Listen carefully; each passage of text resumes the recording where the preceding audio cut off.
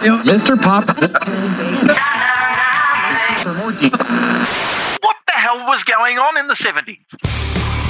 This is Rock and Roll, your weekly shot of sport and music with Kevin Hillier, Brian Mannix and Mark Fine. Greetings and welcome to Rock and Roll, the podcast that combines a little bit of music, a little bit of sport, a little bit of kind of everything. And tonight a little bit of unpredictability about who's on this particular podcast, because it is myself, Kevin Hillier, and Brian Mannix. Hello, Brian. And we had a little bit of STDs on last week's show, Kev, and I'm really looking forward to this week's show because we've got 25 seconds. 25 bloody seconds, Mannix. What? And you bring up seconds. a sexually transmitted disease. I was just recapping on last week's show, Kev, much like Breaking Bad did. Right, good. Right. Boom, boom, boom. And, you know, I'm looking forward to this week's show because we've got a record amount on the death toll. And, you know, I'm sure our fans are waiting to find out who died. And a lot of feedback off the Facebook page about last week's episode, but we'll get to that later because Finey's out. Finey's crook. Crook as a dog. Yes, he is. He can. Well, he's actually not sick. His throat's not sore and he's not sick, but he can't talk. But the reason being that he umpired that Ajax 50th anniversary game yesterday, and with the whistle being not very loud, it meant that he had to yell a lot to get the attention of the playing group. The fact that they were all over 50s, I think they also probably might have been a bit deaf, and they might not wanted to hear what Finey had to say. So there was a bit of selective hearing loss and whatever. So he hasn't got a voice. So he's phoned me twice today going, Couldn't he have just, you know, got the whistle out and Morse coded his pick on the charts and his tips with us over the phone? He would have loved to have done that, but he's not with us tonight. And I have, for those of you who don't think he umpired the Ajax game, I was sent a video today. I've done screenshots of it, and I'll be sharing some of those screenshots of Finey in action as an umpire on our Facebook page. So look out for those. It's a lovely little slideshow of Finey in action with the very, very low speaking, like that Seinfeld episode, the low speaking whistle. You got to go in with a big whistle. And did he have his disguise kit that he bought from the Chinese shop on? With the monocle. He should have. He's not. Well, not in any of the photos I have that I've taken off the video that they did. So in Finey's place, I put him on standby this afternoon, thinking that Finey might be okay, but we'd have him on anyway because he's a good bloke and he's been on the show before. Ken Francis. Hello, Ken. Good on you.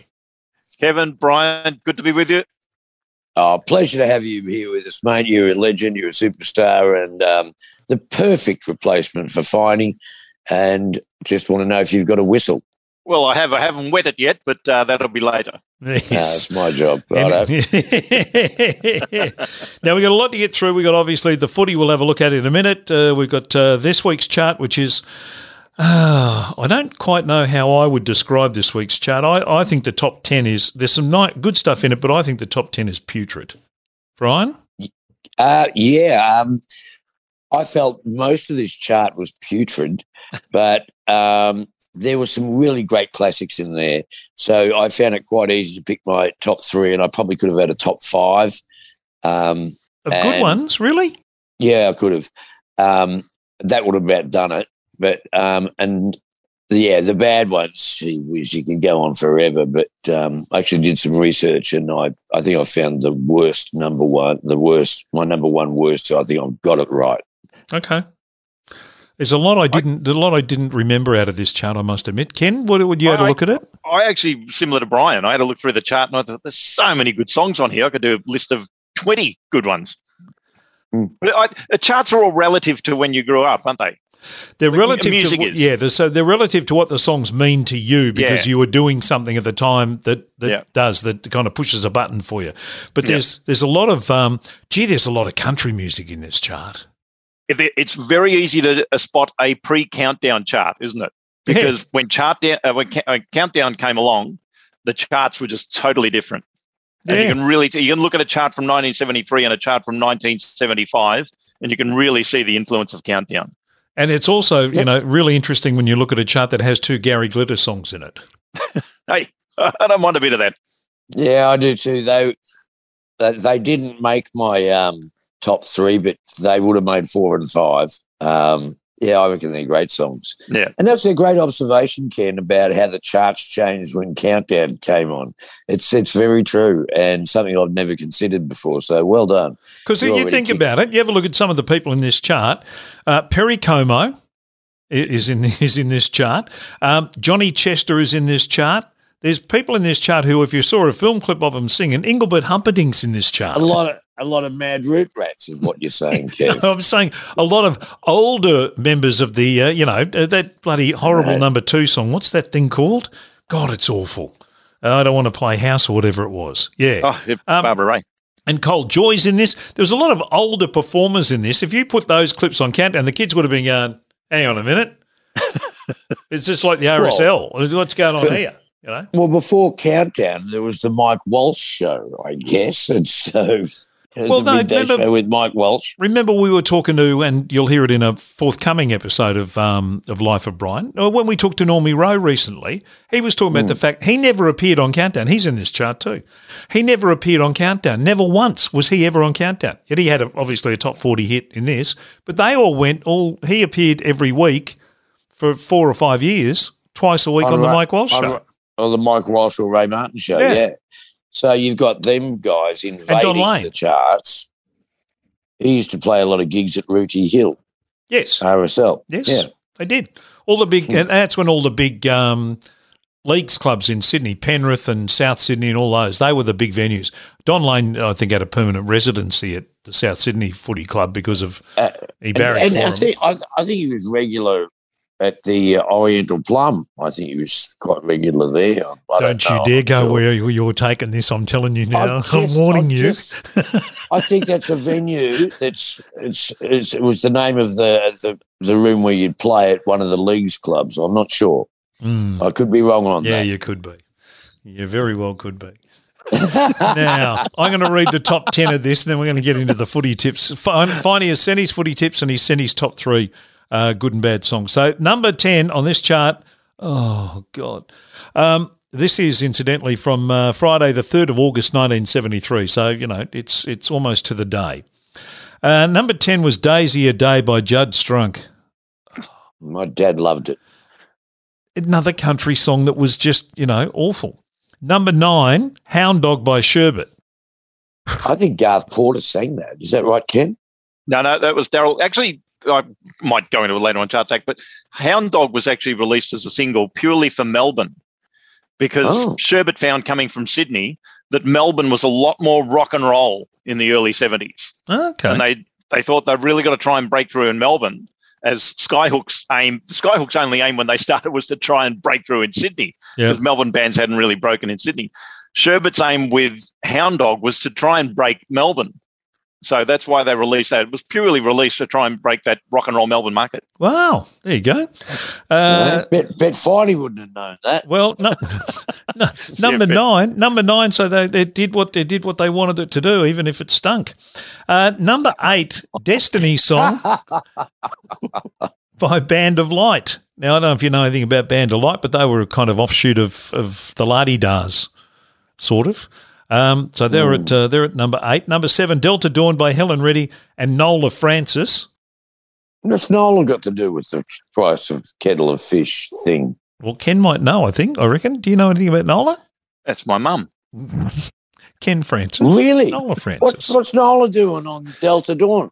Oh, well, she's retired now, gave it away. She did the leagues clubs and was quite big at the Oriental Plum. But giving it away now. Long since retired. In fact, they used to say she was the Oriental Plum. Wow, that's... Anyway, I'll tell you later, Brian. I'll tell you later. Tell you later when we get the chart. Number 6, If We Try by Don McLean. Oh, bloody hell. Number 5, Hello, Hello, I'm Back Again by Gary Glitter. Number 4, Tie a Yellow Ribbon by Dawn. Number 3, Heaven Is My Woman's Love by Cole Joy. Number 2, I Don't Want to Play House by Barbara Ray. And number 1... Never, Never, Never by Shirley Bassey. Oh, we know what's going to happen tonight, don't we? Yes, we do. I have the lyric sheet in front of me. The ambulance will arrive. Yes.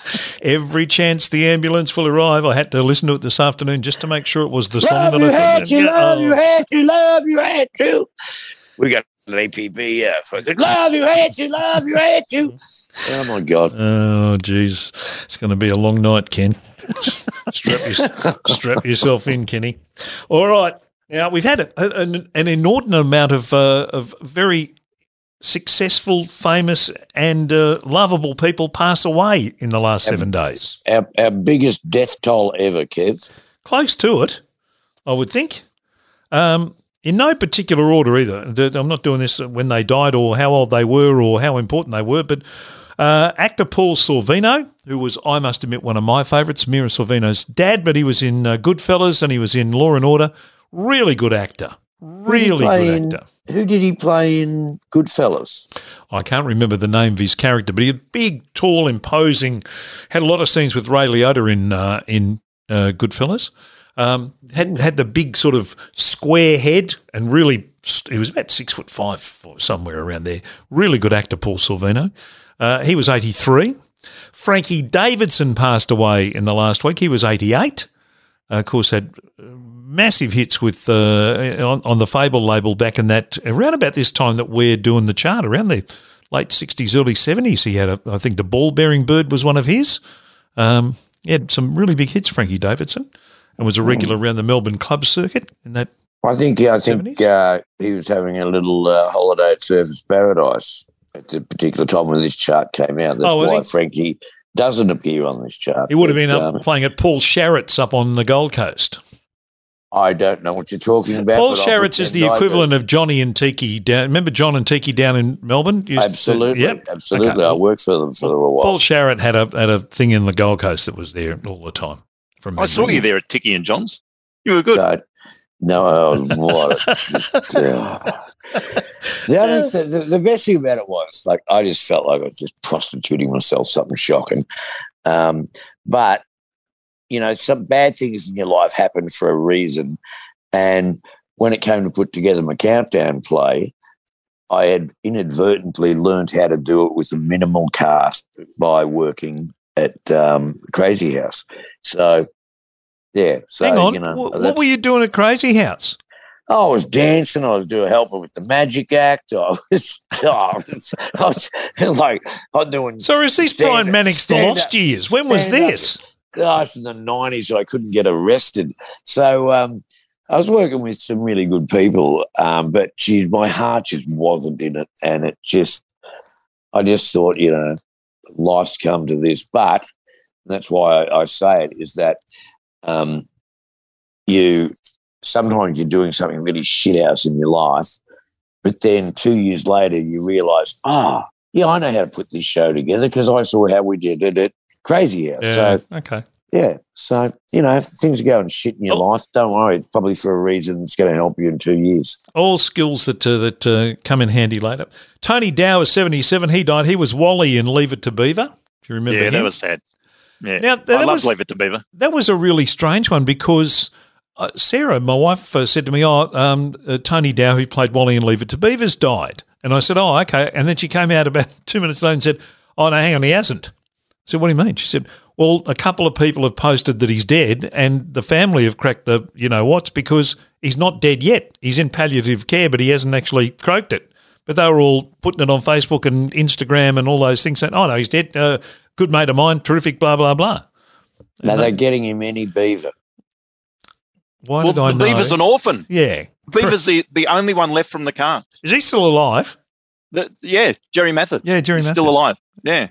But the thing was, with the announcement of Tony Dow's passing, the Tony Dow Facebook page was actually advised by Tony's wife that he had passed away. That's why it went public. Oh. And then there was a retraction about an hour later saying, look, we were informed by his wife, but we now have been informed that he hasn't left us as yet, but he's in the final stages.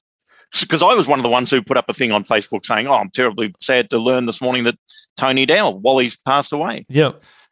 And then sure enough, I had to retract. Oh, okay. Oh, you got caught in that. I didn't realise that. There you go. How prophetic. It's on you. It's on you, Ken. How prophetic is that TV show, though? Leave It to Beaver. Beaver's the only one they've left the planet to Beaver. They did. There you go. It happened. Nobody. Was it? People said it wouldn't happen. I said it would. It did. Nobody had ever seen anything like it before. Oh, so that's what's on top of his head. It's a beaver. It's got some sort of beaver on his head. Because he knows the world is left to Beaver. Leave it to Beaver. Yes. Nichelle Nichols passed away today. She was Lieutenant Uhura in Star Trek. She had the first interracial kiss. Yeah. I think she had a lot of firsts for a coloured woman on television. Yeah, she wasn't a maid. She was a responsible. It was the first non-stereotypical ethnic role. It's called Black American and ethnic. I don't know. That sounds probably wrong. But she's got quite a legacy, I think. Apart from the acting in the movies she made, I think that her acting was probably more important than anything Tom Cruise has done. A bit of one of those things. That wouldn't be hard. A bit of one of those things that we used to talk about a lot on this program. A game changer. I think she was a game changer. Well, the game will never be the same again. Exactly. Maybe it's changed. Well, go, Ken. Thanks, Brian. No, go, Brian. I ran out of ideas, and I've got to put the can of beer in the bin. So off you go. And Bill Russell. I was never a big Trekkie. Yeah. But Star Trek, we talked about, your memories associated with music, and that's why I love them. When my dad first got a colour TV, mum and dad were separated, so I would go and stay with dad on the weekend, which was, okay, up until a point where in 1975 he got a colour TV when we didn't have one at home. Ooh. And you would watch anything that was on colour TV, and he let me stay up. And I remember Star Trek coming on. It would have come on way past my bedtime. But to sit there and watch Star Trek in colour in 1975 was just mind-blowing. Oh, yeah. And they were, because it was a pretty cool-looking show in terms of, you look at it now and you go, my God, what were they thinking? But for that time, all those uniforms that they had and all that, it was quite futuristic and quite spectacular in colour. Really good. And it came up really well on colour TV, on the old Rank Arena. Yeah, there you go. Well, you remember, Kev, you're probably a bit young for you, Ken, but when you go to the Royal Melbourne Show, and Channel 7 would have a site there where you could go and watch colour TV. Yeah. And you'd queue up and, here's the monkeys in colour. Oh, wow. And then later on it was like, there's Fonzie in colour. And it was just, it was mind-blowing. Yeah, it was. TV. It was. And then, it did. Certainly that was a game changer. Bill Russell. What happened to the curved TVs that were going to be all the thing? The what? Remember they were making TVs with the corners turning in for about a month? Must have been the worst idea ever. No, I didn't. I missed them. Well, it's going to be the new thing with TVs, that your TV sort of was, it just curved. It wasn't flat. It curved. Oh, yeah, okay. Like a saucer. Yeah, it sort of went round. It's sort of like a round-edged swimming pool or something. I'm with you. No, that was a good idea. You're right. They're on sale for about a month. Yeah. No, everybody said, no, I don't need a round thing. All right. Sorry, Kev. That's all right. Bill Russell died at the age of 88, the American basketball legend and civil rights activist, and the Boston Celtics. Any basketball fans will be into that. And the last one that we have to mention is Archie Roach, who passed away at 66 this week. An awful lot of people jumping on social media and showing their tenuous link with him and all that sort of stuff, which happens with these things. It's quite interesting to see that. But obviously an enormous legacy musically and for the First Nations people, a great loss. Yeah, and I think, like the Rolling Stones and Elvis, they loved black music. And once again, I think music through Archie has, done quite a lot to unite the country. Yep. And, he wrote his autobiography, I think it was in 2019. I actually tried to get him for the podcast I do with authors and couldn't get him in the end because he wasn't terribly well at the time. So he battled with all sorts of things as a result of the way he lived his life, and had the scars to kind of go with that, but obviously left an indelible legacy that will be celebrated long into the future by a lot of people. Absolutely. Well said. So. All right, let's get to the footy. Don't you all right me, mate. I'm coming here and I'm being quite friendly, and then you come out with, all right. Well, you know. You may as well just call my mother a slut. What? I've been watching the Commonwealth Games. It's starting to wear on me already. Mick Malloy had the best line I think I've ever heard about the Commonwealth Games on the front bar the other night. He said the Commonwealth Games is the Olympics without the cheats. And I think he's got it right. It's sort of like the inter-school. It's like the house athletics from school, and then you go on. Oh, yes. The Olympics is like when you go against the other schools, but the Commonwealth Games is like the house sports. I think you should just have Australia be gold, and then get some of those other really shit-ass countries just to join together and be green, and you have red and yellow. And blue, you just have the four. Yeah. You just have four houses. Most schools had four houses. Yeah. Because aren't we winning everything? Well, pretty much. It's embarrassing for the other countries. We're getting first, second and third in some events and stuff, and we'll get probably upwards of 100 gold medals out of it. I wouldn't be surprised when you see a final where it's lane 1 to 8 and they're all Australians. No, they kind of make sure that doesn't happen, but it is. It wouldn't be surprising. But anyway, I'm optimistic for the future, Kev. Good, bro. Are you optimistic about your football tipping, Brian? Because that's been. Look, I tell you what, you're a late entrant in the Melbourne International Comedy Festival. Well, no. Who was the only person who picked Adelaide to beat Carlton? Yeah. Me. Okay. I'll grant you that. You were. Yeah. I also predicted GWS to beat Sydney. That was stupid. Correct. Yeah. All right. Freo to beat Melbourne. Port Adelaide to beat Collingwood. Yeah, you didn't do well. You got 4. Finey and I each got 7. Obviously because the Western Bulldogs lost, and none of us picked you picked the Crows, but Finey and I both went for Carlton, and Finey also missed on picking the Lions to beat Richmond, as you did, Brian. And I picked Who did win? Richmond. I picked Richmond? Yeah, Richmond. Yeah, that was a good game. Yeah. They came back. They were gone at half time, and it was 6-1 at about the 10-minute mark of the first quarter. I looked at it and went, well, I'm not going to bother watching that. And then came back into the room about the 15-minute mark of the last quarter, and the scores were even. I went, how did that happen? Yeah, what happened? It's just bizarre. Who do you back for, kid? Do we have to? Are you a Saints man? I'm a Saints man.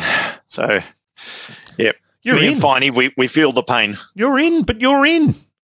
Yeah, we're in. Yeah, right. Do you reckon a Saints fan gets excited? Yeah, no, I understand that. Because I reckon it's not necessarily going to be the team that is going to be the best that makes the 8th. It's going to be the one that stuffs up the least that gets the 8th spot. Yeah. In fact, if Finey was here, I was going to ask him if he was in the exact same place that I was exactly 30 years ago today as we record this, because 30 years ago today, St Kilda played their last game at Moorabbin. Who was that against? Fitzroy, just to show how much the game has changed. Now, wasn't that the game that Finey was in the cheer squad and did the banner?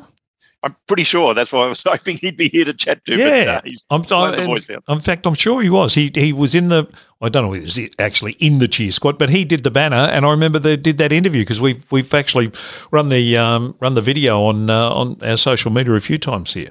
Yeah. It was a big day. And footy's never been the same since. Without Moorabbin? Yeah. Yeah, I miss it. That's only said by St Kilda supporters, never said by people from other clubs who went there. That's why we miss it. I miss going to Windy Hill, and the Western Oval was good to go to. Yeah. No, it wasn't. No, it wasn't. Not for opposition supporters. For your team, going to your ground is magnificent. Going to anyone else's ground was was great because you think about it now, but at the time when you're going, oh, God, I got to go to Victoria Park. Where the frig are we going to park? Geez, I'll get a bloody ticket. Jesus Christ, some bastard will sideswipe my car. Strip. Essendon. When it was Essendon, you just suddenly see these cars parked on the nature strips and in the middle of the garden, in the middle of the road, just cars everywhere. Yep. From my mum's house, you'd hear the crowd go, and you go, oh, yeah, 3/4 time, I'll wander in and have a quick look. So, yeah, no, I understand why they had to move on to bigger venues, but gee whiz, they were great days. Oh, no, I loved them. I loved the days of going. And you would have – Moorabbin was it was like your own little social club, wasn't it? Oh, totally. And in fact, in those days, of course, we used to play on a Saturday, and my brother and I, because we lived across the road, I still live across the road from the Saints ground. My brother and brother was 2 years older, he and I would go across to training on a Sunday morning. And because we were just 6, 7, 8, 9 years old, we'd also wander into the club rooms and then into the big Sunday social event that would take place at Moorabbin, which I'm sure the people there just thought we were the kids of either somebody from the management or some kids of the players or something, and they just let us wander in. Well, the things we saw at 6 years of age going on at Moorabbin was unbelievable. Yeah, those Sunday mornings were they were actually wilder than the Saturday night sometimes. Yes. And when you consider we had the Saints disco, it's saying something. Yes. So I've been to the Saints disco back in the Trevor Barker days with Barks and a few of those boys. Yeah. Do you remember the days, Kev, I don't know if it was still going when you were there, Ken, but you could go to the change room straight after the game. Yeah. And I'm a little kid, probably 5 or 6, and here's this dick wandering around, with his cock out and bums and shit. I'm thinking, why the would anybody want to come in here now? It's like we used to go in and just see the players take their clothes off and shit. Do you remember that, Kev? It is bizarre to think about it now. I remember I would go in again with my brother and sometimes with Dad, and would sometimes have my little sister with us, and she had to stand outside. She wasn't allowed in, and you'd go in, they'd have it sort of like roped off with a string. And as you say, the players would be in the shower. They'd let you in. You'd all stand behind the string, and everybody would pile into the club room, and out they'd come, rubbing themselves with the towels, and everything was hanging out and jiggling about. Yeah. It was unbelievable. It's like, here's a kid under 10, and here, have a look at a grown man's cock. It was so wrong when you think back on it. And I'd only just, what you were saying, Ken, has sparked a memory. I remember seeing North Melbourne Dicks and Carlton Dicks and Essendon Dicks. I shouldn't have had to do that. That's why I'm so wrecked now. That's what happened. Oh, that's the reason. Oh, of course it is. What happened when you were young? I went to the footy. Hang on, you're an altar boy at St Watsits, so don't be starting blaming football clubs on what's wrong with you. They've got nothing to do with what's going on in your head, Mannix. You're kidding me, aren't you? It all started with the footy. Jeez. Good God. All right. Different days. Oh, could I go in and watch the Matildas or the girl cricket team go do the same today? Because I'd be up for that. When you think about it, it's just bizarre. I thought about it today, and I had that exact image in my head. I thought, what the hell was going on in the 70s? Yeah, no, there was a lot going on, but in the 80s too. It only really stopped around the 90s, I think, at some stage. When and then there was the big hoo-ha when female reporters start to go into press conferences and back into the change rooms after, and some blokes would go and hide in the corner, other blokes would be walking around going, have a look at this, here you go. Here. There was a fair bit of that going on, don't worry. Would you think it was in their contract, Kev and Ken, like... No, it was in their constitution, not their contract. You'll play the football, you'll do this games, you'll do a certain amount of PR, and you'll be prepared to show whatever punters we let into the bedroom your dick after the game. Yeah, and Billy Smith gets called up before the committee and the board to answer the fact that he's exceeded his 5 dick limit in the change rooms by round 5. Billy, that's just not on. We've told you before, mate. Once every 3 weeks you can let it hang out. You've been suspended. We're going to fine you. Anyway, let's get to the football tips, not the football dicks. We just did. Yes, I think we We're just did. talking about football tips. Now, I've got Finey's tips, so he's here in front of me. He's sent them through to me. Kenny, jump in here with us, and we'll get your thoughts too. Now, Brian, first game is Melbourne and Collingwood at the MCG on Friday night. I'm going to go Melbourne. Collingwood's win is going to finish. I watched the game on whenever it was, and when Melbourne do zone defence, I can see why people try to do it. They were brilliant. So they're good at it. Yeah, I think they're finding themselves, and you just couldn't, apart from the first 15 minutes or whatever, you couldn't get past their defence, and so they were great. Yep, and they'll stop Collingwood from scoring. I think that's why I'm tipping them. Who are you going for, Ken? I'm actually going for the Pies. I reckon they're going to be the surprise packet of the end of the season. Okay. And Finey's gone for Melbourne. Now, it's Hawthorn and the Gold Coast Suns, University of Tasmania Stadium, 1:45 on Saturday afternoon. It's sort of the Hawks' quasi-home game. Finey's going for the Suns here, which is interesting. Wow. Okay. They were good last week, but gee whiz. They are good. Here we go. Here's Mr. Gold Coast. No, and actually, normally, Kev, I would say, well, the climate from beautiful up here to really cold Tasmania will upset them. Mm-hmm. But I went into the cold room at the BWS only to find most of the team sitting in there with the beers, acclimatising themselves for this week's game. That's how dedicated they are. Fair enough. And so Gold Coast Suns for me. All right, I'm going the Hawks in an upset. Kenny? Yeah, I'll go the Hawks. I reckon they'll bounce back. All right. GWS play Essendon. Oh, won't this be a great game? Won't this be one to write home about? Two great sides meeting in their traditional battleground of the Giant Stadium on Saturday afternoon at 2:10. I'm putting down I couldn't give a shit who wins, but I'll say that that team, I think Essendon will win, but I don't have any great conviction or interest in it. Finey's also gone for Essendon. Ken? Yeah, Essendon. You have little faith in the Bombers. Here he comes. Well, I don't like to be the project where everybody just agrees and just adds on to the same idea. And I think GWS, they have embarrassed themselves for months now, so they will be fired up. But I'm just going to enjoy the game more if I go for Bombers. Okay. Bulldogs play Fremantle Saturday afternoon, 4:35 at Marvel Stadium. Obviously, I'm going to go for the Bulldogs, but Geelong gave us a bit of a lesson in how to play footy in that second half, particularly that third quarter, which has made Mr. Fine go for the Dockers to win this one, even though it's at Marvel Stadium. Ken? Wow. No, I'm going Footscray. Yeah. Speaking of the old days, Footscray to me. They'll always be Footscray to me. Yeah, sort of me too, to be honest. Brian? No, it's not always to you, Kev. You love saying, West Bulldogs. You love that. I picked them last week just so I could say it. And where did that get me? Yeah. No, Purple Power will come back. It's going to be Purple Rain wherever it is. All right, so the Fremantle for you. Geelong play St Kilda. Oh, dear. At GMHBA Stadium Saturday night, Geelong are cooking with all the gas. That's why we've got a gas shortage, because Geelong are using it all. And I unfortunately think they'll beat you, Ken. You hold any hopes for your mob?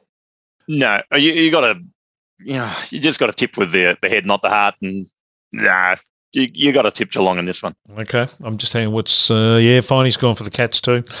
Well, actually, Ken, no, you don't. Yeah, see, there you go. No, you don't. Geelong, they're on fire. There is no doubt about that. Here we go. They'll probably win the whole freaking thing. However, the Saints, they're a chance to make the 8. They're in the 8. So, yeah, but they might get kicked out after this week, so I wouldn't get too excited about that. But I think that there will be more desperation in the brains of the St Kilda players than the Cats. It's going to be a mighty upset. Saints for me. Okay. Fair enough.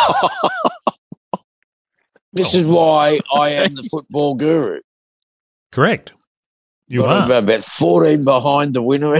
Actually 16. But, who's bothering to count now? Saturday night, Port Adelaide play Richmond at the Adelaide Oval. Interesting one, this. Now, Finey has picked the Tigers to win this. I'm with him. I think the Tigers will win this one as well. Ken?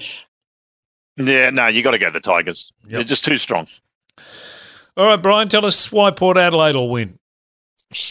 Well, You don't want to be the project. You don't want to agree with us at all. Well, okay. Well, yeah. Oh, the other thing about the project is you can agree with everyone and still sound like a dickhead. Well, if you think that you guys sound like a dickhead, that's your subjective view. I personally, I welcome your insights into the game of football. But no, Port Adelaide, I have to do the opposite. But I think the umpires will be there with the Port Adelaide. The crowd will be there. They need to get off to a good start. And who are they playing? Tigers. Oh, Tigers looked so good last week. They were gone at half time. They were. And then bang, back they came. So I'm sure the Port Adelaide people, Ken Hinkley, will have had a good look at that game, seen what they're doing, sussed out a counter plan, and that's why Port will win. That's my tip. Okay. North Melbourne take on the Sydney Swans, Marvel Stadium. Finey has gone Swans, which I think is probably the sensible choice here. Brian? Well, I think North were unfortunate last week when they played Essendon because they had 3 players out with COVID. And, I think that their mental capacity will be really revving up for a win. And with that in mind, I'll go for Sydney. Is that who they're playing? Yes, it is. No, they are.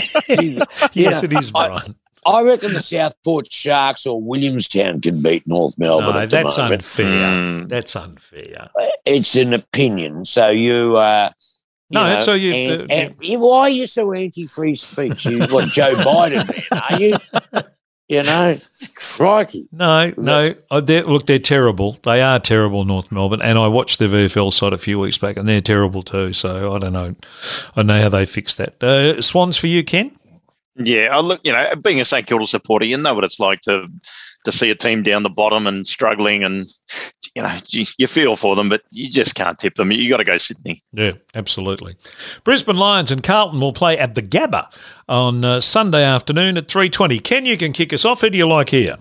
Look, Carlton have been really surprising this year, and at home I've got to tip Brisbane. Yep. Yeah. I think I was really 50-50 on this one, I have to admit, looking at the form and stuff. But, I just think at home Brisbane are going to be too strong. And I think Carlton have really surprised a few people this year, I reckon. But I saw something, and I didn't read it, to the nth degree, but there was something about on the road, Carlton really have struggled this year, even though they've taken some big scalps during the season. Their on-the-road form's been pretty ordinary, so I'll go for the Lions up in Brisbane.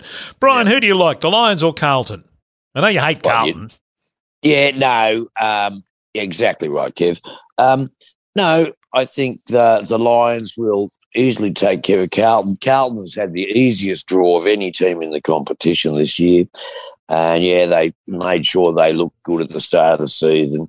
They're coming into some more difficult matches over the next couple of weeks. And, no, Brisbane, they want to win the flag this year. And they've been off-boiled, so they will be fired up and ready to rock. Okay. Lions all round for everybody there. Last game of the weekend, it's on Foxtel. It's at Optus Stadium. It's Sunday afternoon at 4:10. God give me strength. It's the West Coast Eagles against the Adelaide Crows. Oh, my God. This will be the one that Foxtel will use for their negotiating tool to get the price down for the renegotiations of the broadcast deal. Good God. I'm going to tip the Eagles. I'll go off the bat here. I'm tipping the Eagles. Finey's gone for the Eagles as well. Ken? No, I'll make it 3. Yeah. Okay. Brian? Where is it? It's in Perth at Optus Stadium. I don't think it matters to my Crows. They are full of confidence. They are chock full of beans. And after their want to be on steroids. After their historical victory against Carlton last week, they'll be fired up. They'll be confident, and they will win. Oh, you're staying with them, going for 2 in a row with them, are you? All right. Oh, look, I think they'll possibly get 2.5 in a row. Okay. Hoping you're the same, Brian. All right, that's the footy done and dusted. Now a bit of feedback, both on the chart that I put up this week. This is this 1973 abomination, God, which has Shirley Bassey at number 1. And love you, hate you, love you, hate you, love you, hate you, love you, hate you. There's people in there's people in that high rise that you're living in now on this 10th floor going, holy shit, there's an ambulance. I'm glad I'm in this joint because I'm pretty soundproof here. It's okay. Love you, hate you, love you, hate you, love you. But hey, Brian, we can hear you. Yeah, exactly. Good call, Ken. All right, so we're going to go to this chart now. Just a little bit of feedback before we get into our thoughts, and I've got Finey's thoughts on his top 10. So when I put it up this August 3, 1973, it's the Greater 3UZ official music survey. Angie said, thank God Elton John and Bowie were there because there wasn't much else. Stephen wrote, Brian, pay attention. Due to your STD comments, Brian must discuss Come On, Feel the Noise and Do You Want to Touch Me during your discussion on this. And also the morning after, because I'm sure he can do something with that. Stephen's gone for Daniel, Gene Genie and Stuck in the Middle as his best. His worst are Delta Dawn, 12th the Never and Gary Glitter. Heidi said she agreed with those 3. Didn't know where to start with the bads. Terry O'Grady said the Mighty Slade are in there, so it can't be that bad.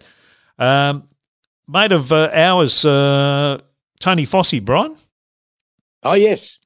Foss said his top 3, 14, 25 and 29. So that's My Love, Stuck in the Middle, song.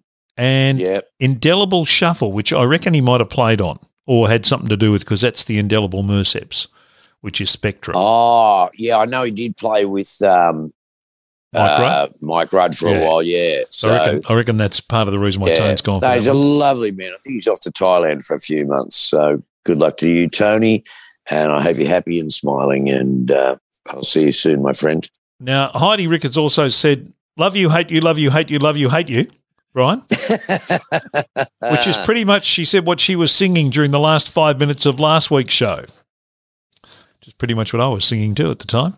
Yeah, you didn't seem too happy about it, and when I listened back, Kev, I think, you know, you were quite within your rights to feel a little bit. Thank you, Brian. The show went for like about an hour and a half, and the last 20 minutes was talking about unspecific urethritis. Yeah, all right. We know people know what it was about, and you know what? When I listened to it, what struck me as being the oddest thing of the whole thing, it was all sparked by the mention of one song. That whole discussion about STDs was sparked by the mention of Islands in the Stream by Kenny Thingo and Dolly Thingo, because that's the song that blokes used to get to play to take the piss out of Finey because he'd had a couple of incidences. Well, if you got the non-specific we know, Brian. We know, Brian. I don't need to burning sensation. So it feels like you've got a few islands in the stream, and I'm sure that was the inspiration from Barry Gibb when he wrote it. Okay.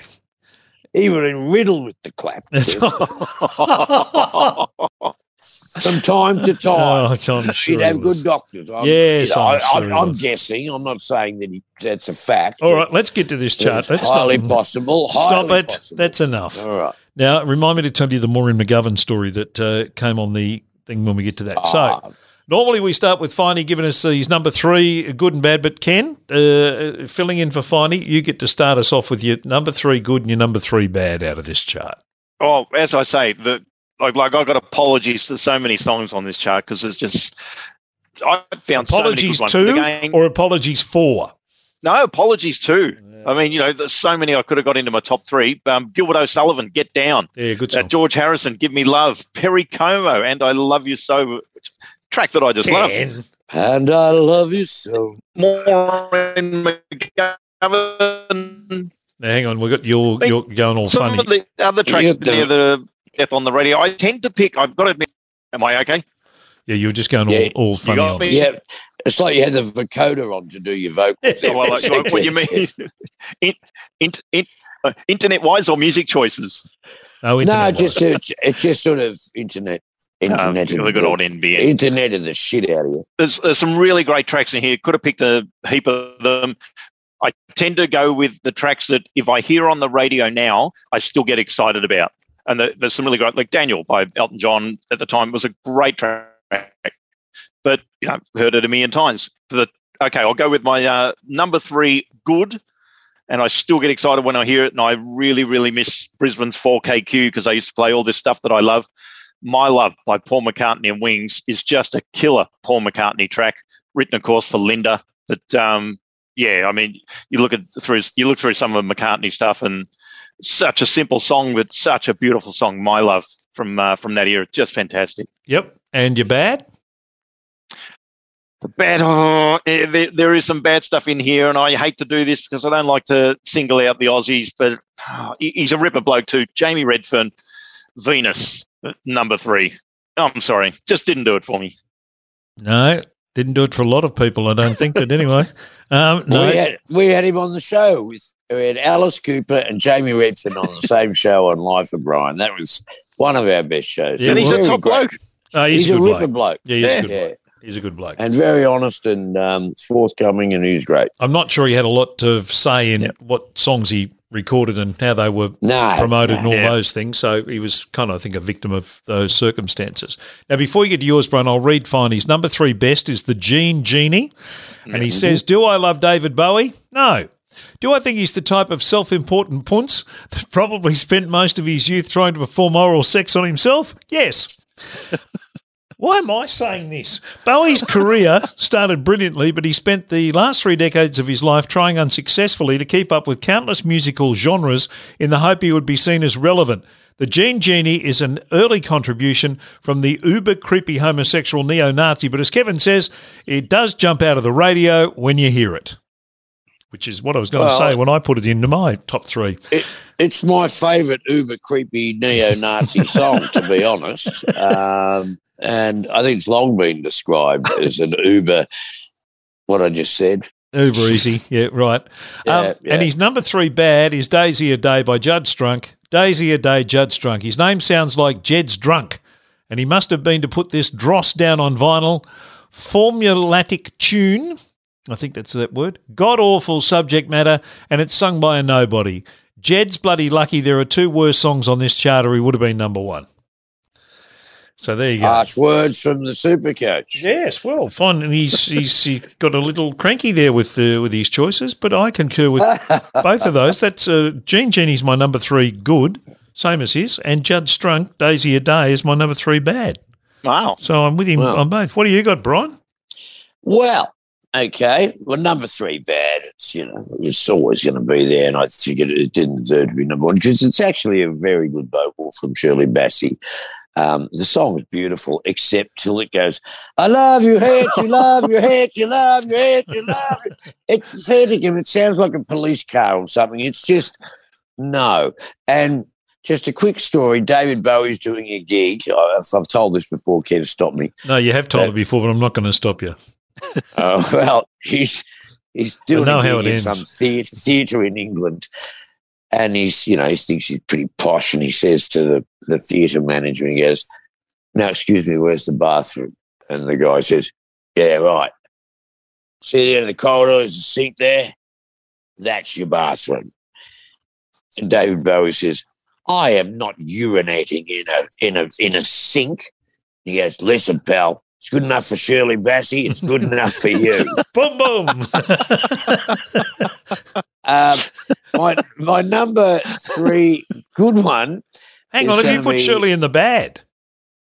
Oh shit, yeah. Oh, okay, sorry. No, look, it could have been good. Did you think he was praising that song rather than? I thought he put it in the good. Too. I'd marked it down as you're good. Love you, hate you, love you. Yeah, right. Okay, yeah, got that okay, bit. sorry. It is a good song, bar from that bit. Oh, okay. And that bit undoes all of the good work. Right. So I'm sorry, Shirley, but you're number 3 bad.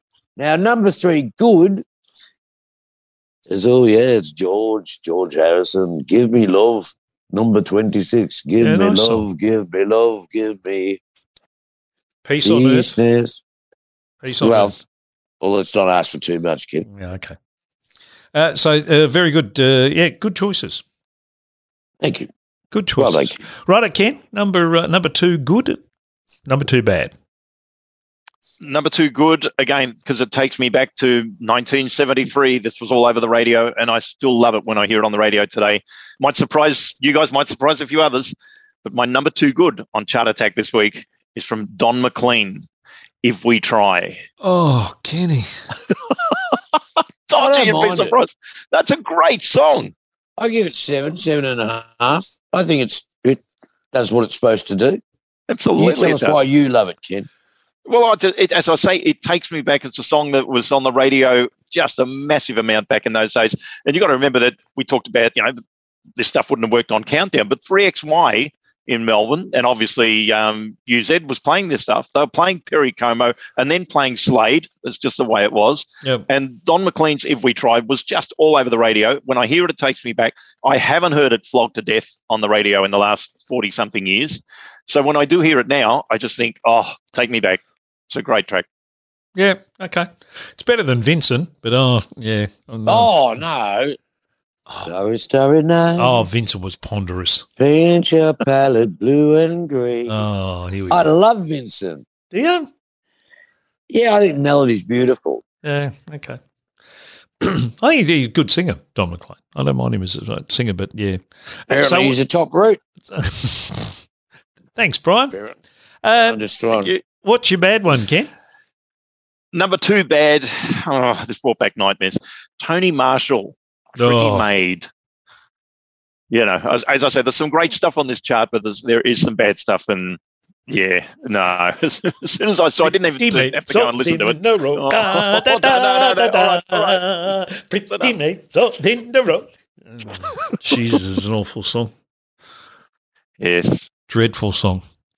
pre-countdown days. Made even worse the fact that my mother liked that song. There you go. Yeah. There you go. This was my Oh, first. you did. 73 was my first year in radio, so I played all this stuff. Everything on Yep. this, I reckon I played everything that's on this chart I played on the radio at some stage. You traitor. Yeah, You bastard. you bet. That's, You- and I looked you at some of this shit today and went, "My God, I By didn't. Did you I really doing play this, that?" You are guilty of ruining Australian culture. Thank you. You know, we've got to give me a daisy. I was 16. Give me a break. rather than some Led Zeppelin song or something. You. Yep. Kev, I don't think I've ever been more furious than I am right now. Fair enough. I can handle that. Now, Finey's number 2 worst. Interesting song. This one. I went so close to putting this in my top 3 worst, and then I listened to it today and decided not to. Finey's number 2 worst is Hocus Pocus Focus. Worst. Worst, as he said, where do you go from Hocus Pocus if your band name is Focus? Pocus Locus, maybe. Thank these idiots in this song for the worldwide pandemic of hallucinogenics. It has an instrumental opening with a longer run-up than Ben Brown, followed by 15 seconds of yodeling from the escapees from an insane asylum. It's then played over and over and over on a loop. Very crazy era of the early 70s. And I listened to this today and thought that, because my memory of it was silly, noises in it and all that, the yodeling and stuff in it. And then I listened to it, I thought, it's actually not a bad piece of music, but Finey wants it, it's number 2 bad. Now, his number 2 good is a song that I'm most surprised he has in here. Frankenstein by the Edgar Winter Group. Now, Finey says here, middle finger to all those lazy radio producers who knock together a Halloween playlist by going to Wikipedia and getting the songs with scary titles and then don't bother to listen to any of the tracks. Kev, you know those dynamics, I'm sure. You see, Frankenstein is an instrumental number with a bloody good one at that. But just playing it on Halloween or Friday the 13th radio show doesn't mean a thing to the audience.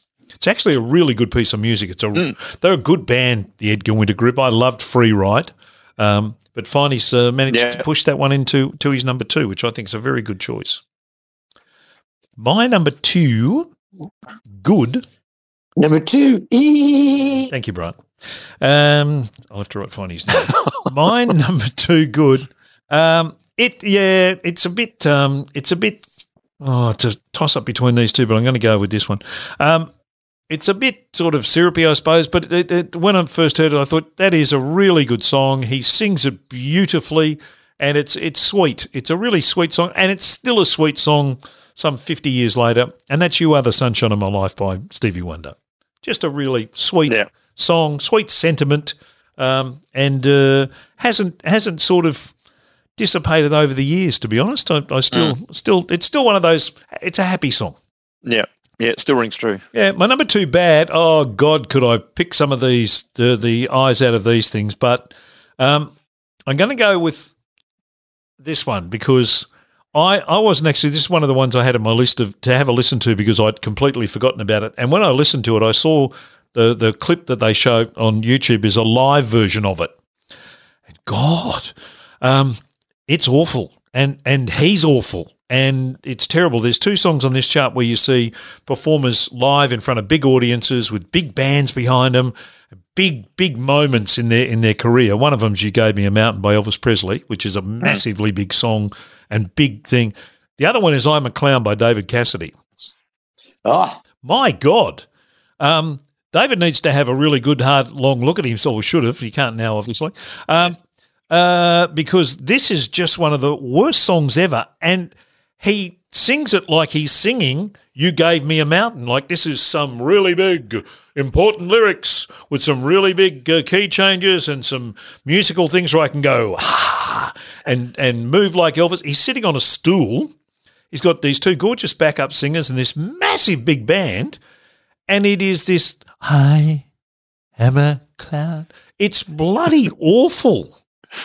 I think you said this last week, Brian.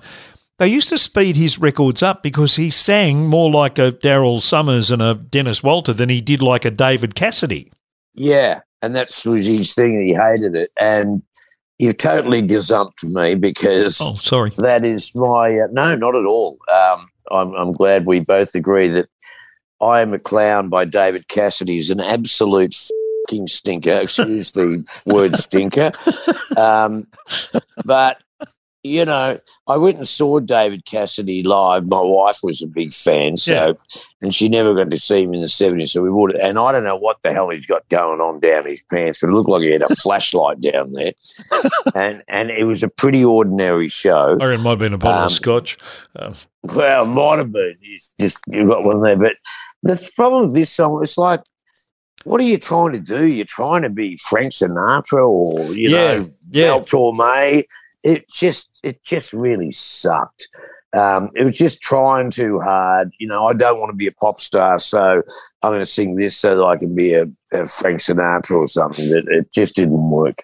So, like a really bad audition to be the big singer in a nightclub in Vegas. Yeah, anyway. Sad. It was sad. I watched it today. I found it sad. I thought, geez, really, this was like one of the high points of your thing? Certainly wasn't. I think at that stage you could just do a fart in the studio. Yeah, you're probably right. So what are your number 2? Is that it? My number 2 good is this could be number 1, but, you know, we've already spoken about it, and I have to put Come On Feel the Noise by Slade in, so that's my number 2 good. Come On Feel the Noise. Yeah, it's just great. Well, you've gazumped me because that's my number 1. Well, that's why I didn't put number 1. No, it's all right. I don't mind. I guess what I'm going to... It's the best song on the chart from my point of view, so I'm happy to be gazumped there. And what's your number 2 bad? Is it David Cassidy? No, we went David Cassidy. Okay. All right, Kenny, we're back to you now. Number 1. So you've got My Love and If We Try and You're Good, and you've got Venus by Jamie Redford and Pretty Made by Tony Marshall. Ooh, jeez. Sorry. Oh, no, it's really, geez, they're bad songs. So what's number 1? Here we go. All right, I'm gonna go number 1 bad first. And this will be controversial because I looked online and I saw quite a few comments from people when this was in their good list. But for me, it's one of those songs that just never clicked with me. I've always hated it, and it's one of those songs that I thought doesn't matter, you know, it'll go away. And for the last 50 years, I've heard it 2 or 3 times a week on the radio. So my number one bad on this week's edition of Chart Attack is from Steelers Wheel, Stuck in the Middle with You. Ooh, controversial. I love Jerry Rafferty when he did Baker Street and the City to City album and all the stuff that came later, but Stuck in the Middle with You just got on my nerves from 1973 onwards and has never left. Yeah, I can understand that. It's not a song that it was in when did it get reinvented in a movie? Was it in Reservoir Dogs? That's right, yeah. He chops the cop's ear off. Yeah, funny song, Kenny. I agree with you. It's not a song that has travelled well with me over the years, but it's not one that I've kind of thrown up against the wall and given, the flick to. But no, I can understand why it would annoy you. Well, I did. I flung it at the wall and it's still there. Yep. But my number one, and here it is, it jumped out of the radio again, and this is why I am missing Brisbane's 4KQ so much, because this was on their playlist. Thank you, Brent James. But I love this song in 1973. And fortunately, it wasn't flogged to death in all the years later. But I love this song. I love the guy. My number one is Susie Darlin by Barry Crocker. I reckon it's just an absolute killer song. He does it so well. The backing vocals in there, which people say are Olivia Newton-John and possibly Pat Carroll. Probably. Maybe Ian Turpie's slipped in there. Yeah, well, I don't know. I think Terps might have been off the scene with Libby coming. Might have been Terps, might have been on the Terps. Yeah, more than likely. I love Terps. You sure Terpsy didn't just slip in there? No, we're not doing it. No, Brian, shut up. No, pretty sure it was just the girls on their own in the backing vocals, and Barry was just there in the solo studio. That's what everybody thought. That's what Terpsy wanted them to think. You notice they were always up close to a curtain when they were singing. Guess who was behind the curtain? Oh, seriously. Terpsy. You've got problems. Good choice. While I was singing, if you listen to the record very carefully, you can hear Terps in the background going, come on down. Oh, God. No, interesting choice, Ken. It is a good song. And it did get played very heavily in Brisbane too. I remember playing it a lot. And, in fact, we had Barry Crocker recently. I had him on the radio show in Geelong. Did we had him on Life of Brian. Yeah. And he's our old mate. Yeah, he's having a Barry Crocker at the moment because they're using his name for the that undies thing that's going on at the moment. So he's trying to get some. I know he's trying to get some money out of him or not. Yep. Probably. Don't blame him. Some undies out of him. Wouldn't blame him if he did get a few bucks out of him. Obviously, he should. But yeah, mention Susie Darlin to him. I think it's a song that he still has great fondness for as well. No, I should be proud of it. So it's a really good song. And as I say, it's one of the songs that if it comes on the radio, I crank it up. I love it. It's a great track. Takes me back to 73 the minute it comes on. And would only be the old, now defunct 4KQ in Brisbane that would have played that song because no one else, I don't think anyone's played it since the 70s. You won't hear it anywhere anymore. It's very, very sad. Yeah, and they played it with respect. Yeah, That's a great thing about 4KQ. Oh, good on They them. play all those songs, and I can't understand why no other radio station has picked up that playlist. Why wouldn't you pick up all those songs and all those artists? Ray Burgess was big on 4KQ. Love Fever? Love Fever. Yep. Great song, but, just don't hear it. Why would you continue? Why do I continually hear On the Road to Nowhere, Underneath the Radar? Oh, yeah. Why am I hearing these songs? Blue Sky Mine. Oh, over and over and over again. Here's these proven hits, obviously a proven winner with the 4KQ playlist because they were still rating extremely well. And why would anyone not pick that up and just continually go back and rehash what we've heard a million times? Or even inject them. I mean, the station I work for in Geelong does a fair bit of that flashback stuff. And when, unlike, and I'll say this, unlike a lot of other stations who talk about, we've got a flashback weekend on, and then they play Blue Sky Mine, when they have a flashback weekend, they play stuff like Susie Darlin, and they'll play songs and I'll go, my God. I'll be driving down in the car, heading to do my show on a Saturday, and they'll play, and then I'll be in there on a Saturday, I'll play something and think, my God, I haven't played this for 30 years. Yeah. Probably 40 years. Makes you listen. Yeah, it does. It surprises you and delights you. I don't think it I'm still one of those people who does not believe that it makes you turn the radio off. No. Even if it's a shit song that you haven't heard for a long time, you go, oh, God, I hated this. you stick with it. But if it's something you've heard to death, like we built this city on rock and roll, you go, where's the next channel? With you. And I heard, I've heard that at 6 o'clock on a Saturday night coming out of the news of the leading oldie station in Melbourne, and thought, really, why are you playing that? I reckon a radio station should just go and say, righto, all you guys just play whatever you like. No, and it wouldn't work. I'll tell you the last time that happened was 1982. Around about July to August of 1982 was the last time I got to walk into the record library at 3XY and pick from Jack and I can't remember the girl's name now. We're sitting in the record library, and that's the last time I ever picked music, because on the Monday after that, I walked in and the music director handed me some cards and stuff, and here's what you're playing. I went, hang on, I'm going to go, we've introduced music research, and as of now, here's what you're playing. Yeah, music research. It used to be great. You'd walk into the record library and you'd be flipping through and go, oh, yeah, I want to play On a Carousel by the Hollies today.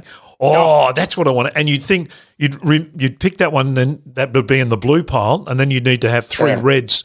When you go, I'll play that bloody I'll play the Edgar Winter Group, Free Ride. That, oh yeah, good, and you find that and bring that out, and there was an excitement about what you're playing. Yep. Rather than when you walked in and he handed you the 20 songs that you're going to play or whatever, or the cards, so as you knew which ones to pick out, and you go, oh, okay, Road to Nowhere, you geez, thanks.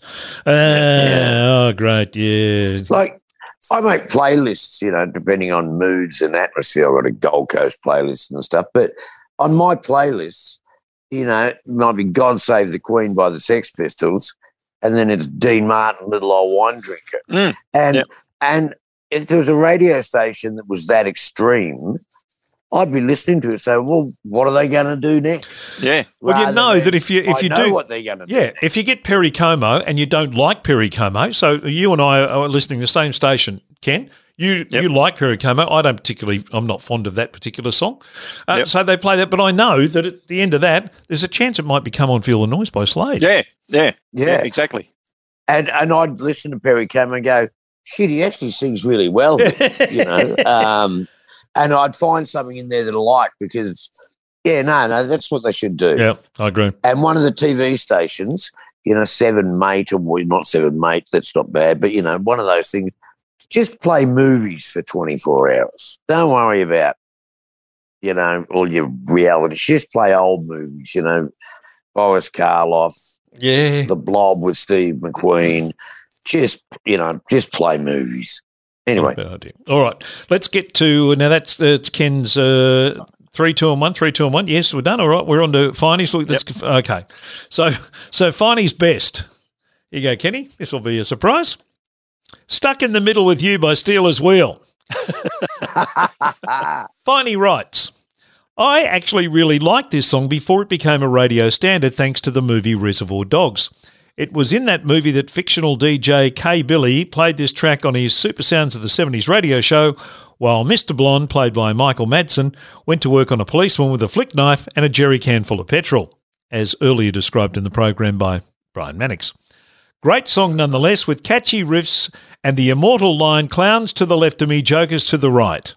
Bit like this when you think about, now it hasn't printed the second page, so I don't know what the ending was. Sorry, Finey. It's a bit like this program. Yes, I'm sure he was alluding to this program, but I'll have to find it. Here it is. Hang on. It says here, bit like this when you think about it. Yes, he was referring to this program. Now, his number one bad. Oh, and this is a stinker. You've picked a beauty, Finey. I couldn't fit it into my top 3, but by geez, it deserves to be there. Number 96 started in March of 1972, and before long, we all got to see Abigail's boobs. Shit, I was only 7 and I can remember all the fuss. By the way, some years later, Channel O went to soft porn soap as well with The Box, which disappointingly was about a fictional TV station. Unsurprisingly, everybody was trying to cash in on Abigail's boobs, and one of the spin-offs was the musical disaster that is in this chart called Je t'aime. Abigail can't sing, and this song was god-awful. Can't say disagree. I remember going to the footy and you go into the change rooms, and all the guys are walking around in the nude, and suddenly Abigail had come out. That was the first time I saw Abigail's boobs, well before number 96. It was at a Essendon North Melbourne game. I went into the North Melbourne change rooms. All the guys are showering off and that, and then out comes Abigail with her boobs out, and obviously a North Melbourne fan. So there you go. Right. Thanks, Brian. I don't know, quite in some sort of interruption there from some intergalactic force that has strayed into the program. Well, now, she probably came out with the liniment. More than likely. Number one, Brian. Number one, good or bad? Both. Which would you like? Brian, I'd like one of each. Thanks, if I can, Mr. Mannix. That's greedy. Generally how we do this on the program. Well, okay. Well, number one, good, is Elvis Presley. I think it's number 15. Kev, you gave me a mountain. This time, Lord, you gave me a mountain. That's a great song, and it's epic. And I saw it in a play written by Alan Bleasdale called Are You Lonesome Tonight? And when I saw the way it was used in that play, it's always had a big meaning for me. It's really good. Yeah. Hang on. I think we've lost We've lost our Gold. We've lost our Gold Coast connection. I want to know what it had for him. Yeah, that could be for any reason whatsoever. Who knows? Hopefully he'll dial back in and we'll get him, because I don't know what his number one bad is. So we need to get that. I'll do mine while I'm doing my number one good. Obviously, is "Come On Feel the Noise" by Slade. I'm a massive big fan. We had Noddy Holder's wife Susan, who's an author these days on our Life of Brian podcast, and she's a ripper. And Noddy just that was the first big concert I ever went to in Brisbane at Lang Park. Was Slade, Status Quo, Caravan, and Lindisfarne, all on the one bill on a Australia Day weekend at Lang Park, Suncorp Stadium as it's called now, and it was just awesome. And Slade were just fantastic, and I loved them. So Come On Feel the Noise wins my number one spot. Number one bad. Oh God, there's some awful songs on this chart. I mentioned I Don't Want to Play House earlier. That's dreadful. Tie Yellow Ribbons, bloody awful. 12th Than Ever by Donny Osmond is bloody horrible. Well Hello by Yellowstone and Voice. Oh, I hate to tell you, I had that on my good list. Did you really? Because, see, it takes me back to 1973. Yeah, no, I can understand that, but it's one of those songs I sort of half remembered it and had to listen to it this afternoon and thought, it's another one of those sort of novelty-ish type songs. It took you back to 1973. Yeah, it did. No,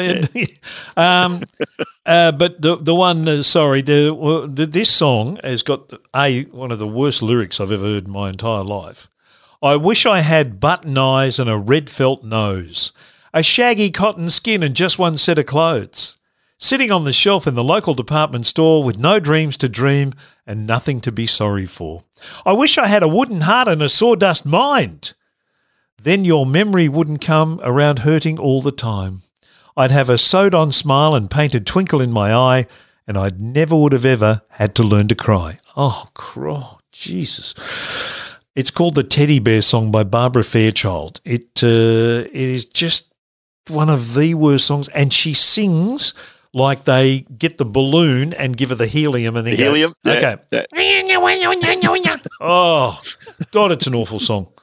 So it easily wins my number one bad very easily. Now, I don't think we're going to get Brian back, though. He hasn't gone off the balcony, has he? No, I don't think he's gone off the balcony. He probably, knowing Brian and how well intentioned he is before each program, he's probably run out of battery on his phone, which would probably be closer to the mark, and he probably doesn't know where the button is on his phone to turn it back on again.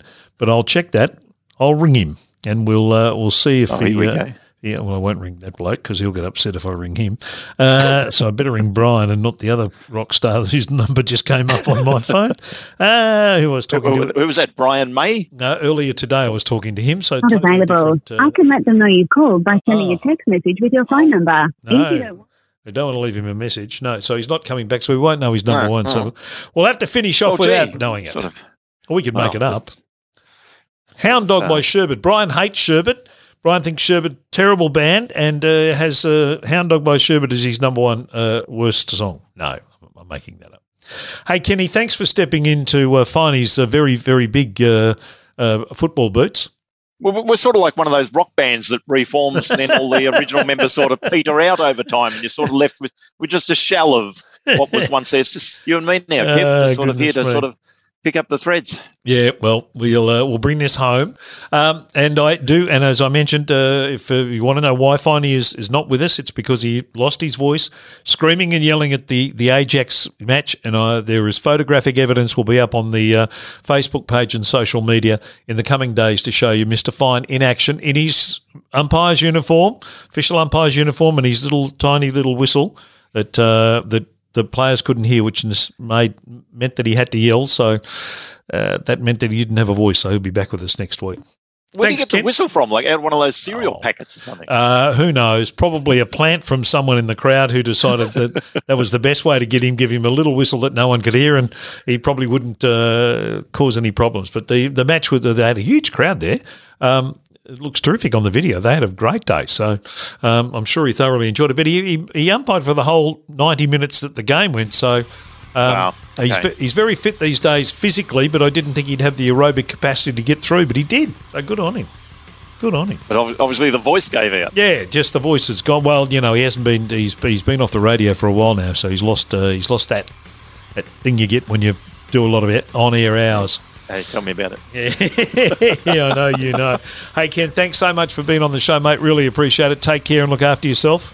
Thank you for having me. It's always a pleasure. And look, Finey's got to look after that voice because we want to know what happened at the $2 shop this week. Oh, yeah, absolutely. Thanks, Ken. See you, mate. Thanks, everyone, for listening. Kevin. We'll be back next time. Rock and roll. You've just experienced Rock and Roll. Don't forget to follow us on Twitter and Facebook.